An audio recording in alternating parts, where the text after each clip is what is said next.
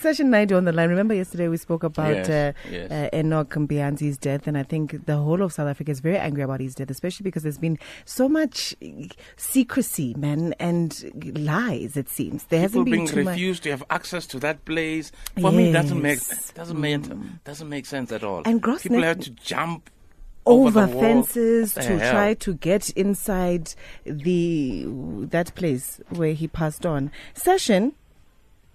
Hi, good day. Hi, how are you doing? I'm good, thanks. And yourself? We are well, thank you, given the circumstances. Could you tell us, what the latest is in terms of this case? Well, let's start from yesterday when it was quite an emotional day for the Mpianzi family as well as the South African Human Rights Commission, because we went to the lodge at around 11 o'clock to 12 o'clock yesterday during the day, where the SAHRC, together with the family, had planned an inspection, to try and gather as much information as possible as to what exactly happened to Enoch on Wednesday last week. However, when we got there, we found that the main gate to the lodge was in fact closed. And mind you, the HRC actually made an appointment with the owner the day before, where the owner agreed that, they can come and do the inspection and so on.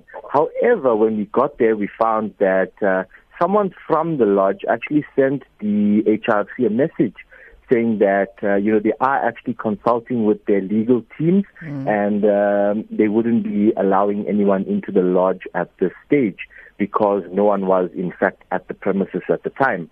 And the HRC, as well as the family, felt that this was extremely disrespectful and unacceptable because it is about a 2.5-hour drive, from Johannesburg itself. So then after waiting for about an hour to an hour and a half, the HRC came to a decision where they said, as a Chapter 9 institution, they feel that the lodge management and owner are actually hampering their investigations. And they made the decision to actually jump over the fence where the family, Enoch's mother, Enoch's father, his brothers, his uncles, his aunts, and all of them, as well as the HRC and the media, to actually jump over the main gate of the lodge. Once he jumped over the main gate of the lodge, it was about almost a 2-kilometer hike into the reserve itself where the dormitories were. So it was quite a march, a hike, and, it was extremely hot. And eventually when we did go in, the HRC, together with the family, was speaking about where the kids were staying and so on. And then Enoch's dad actually directed us to the river because, as you know, he was there together with Enoch's mom on Thursday last week when they were looking for him. So once we got there, it was quite an emotional part of that inspection where his entire family, broke down in tears, screaming out his name as they overwatched the river, where he was actually conducting that activity when he lost his life.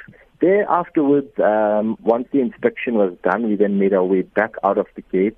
And the HRC said that because this is extremely unacceptable and they feel that the lodge owner was actually, in fact, breaching their codes of conduct as a Chapter 9 institution and hampering them from actually doing their jobs, they were going to consult with police to see whether or not a warrant of arrest could be issued. However, from that regard, we never got any solid confirmation back from the HRC, but we did actually receive a press release from the lodge today.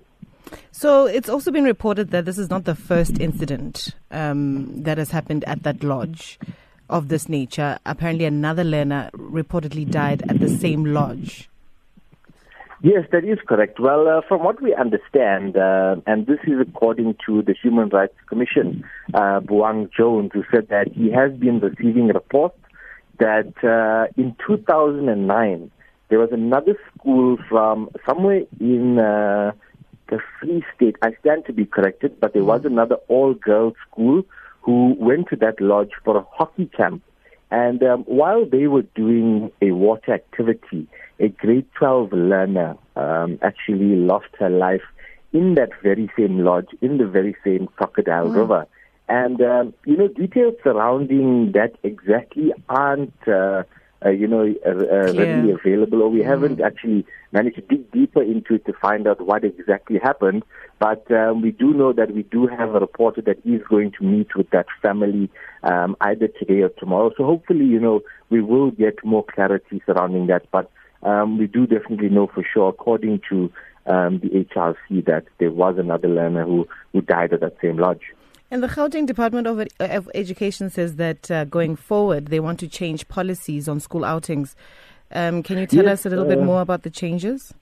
Yes, that is correct. Well, what we understand from the Gauteng Department of Education is that one of the learners who was at that camp, with Enoch, actually told him the sequence of events from his point of view that occurred on that specific day.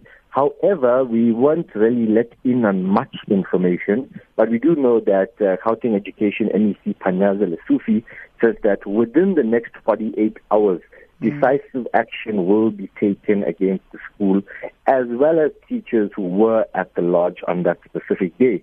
So on Friday, we do know at 10 o'clock, he is going to be holding a press conference where he will be telling us the outcomes, as to what he is going to be doing taking forward. But he did make it very clear today in a press release on that invite for that conference is that, he will be telling us the exact way forward and who is going to be, he is actually going to be holding liable in this incident.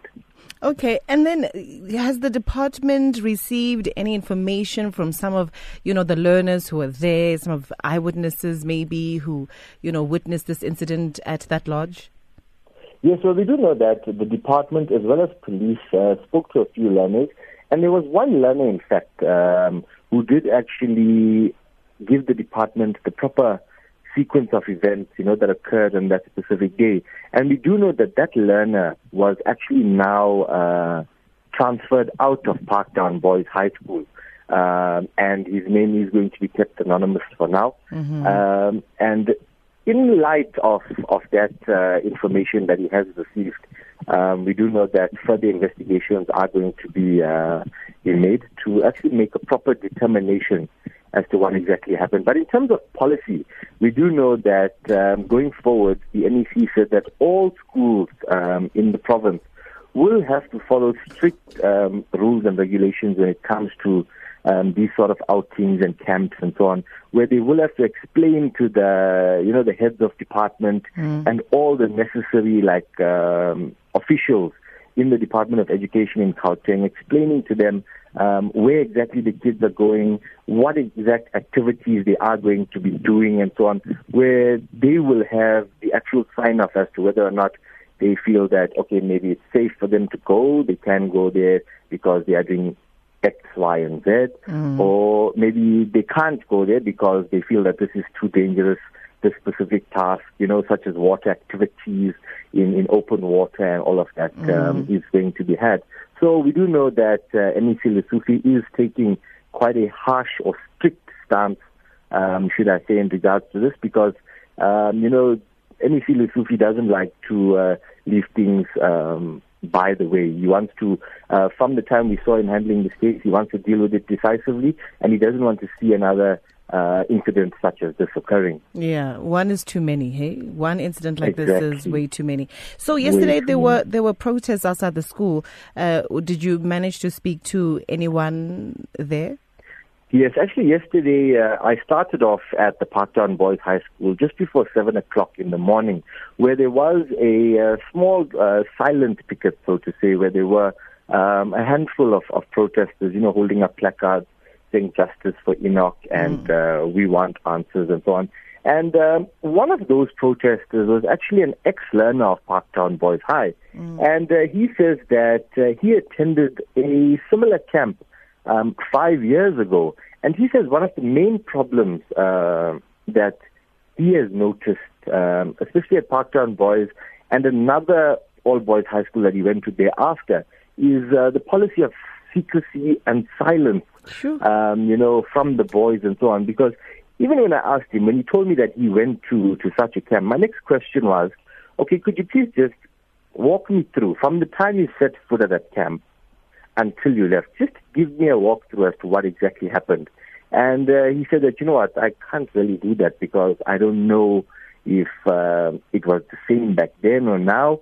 But one thing, and I quote, he says that one thing that I do know is that the policy of secrecy with certain boys' high schools is something that needs to actually be looked at by the department, because it's in cases like this where there are other learners and so on that know exactly what happened, but there is that fear in them where they don't want to talk out in fear of being victimized and so on. So he said that the main thing that needs to actually be looked at is this policy or this circumstances surrounding why boys' high schools have the secrecy clause. Yeah, but I'm sure, Sashin, that secrecy kind of can be broken once somebody has lost their life. Yes. This is not correct. like and this. That's why. And that's exactly why we see now one of these learners actually came out and actually spoke to the department. So hopefully on Friday, we will hear more details as to what exactly that learner told the department and, try and get the correct sequence of events that occurred on that fateful day. Because as you know, they are saying that Enoch went missing on Wednesday. However, this incident was only reported to police on Thursday afternoon. So there are a lot of questions being raised around that, and hopefully we will get the answers that we are looking for sooner rather than later. The family deserves the answers. Definitely, sooner rather than later. Deserve the answers. Yeah. Sashin, thank you so much for your time, and I guess we'll keep in touch, and you'll keep us updated with what will happen with these investigations. Perfect. Thank you so much for having me. Bye. That's Sashin Naidoo. He's SABC reporter telling us the latest in this very tragic story. Heartbreaking. Heartbreaking.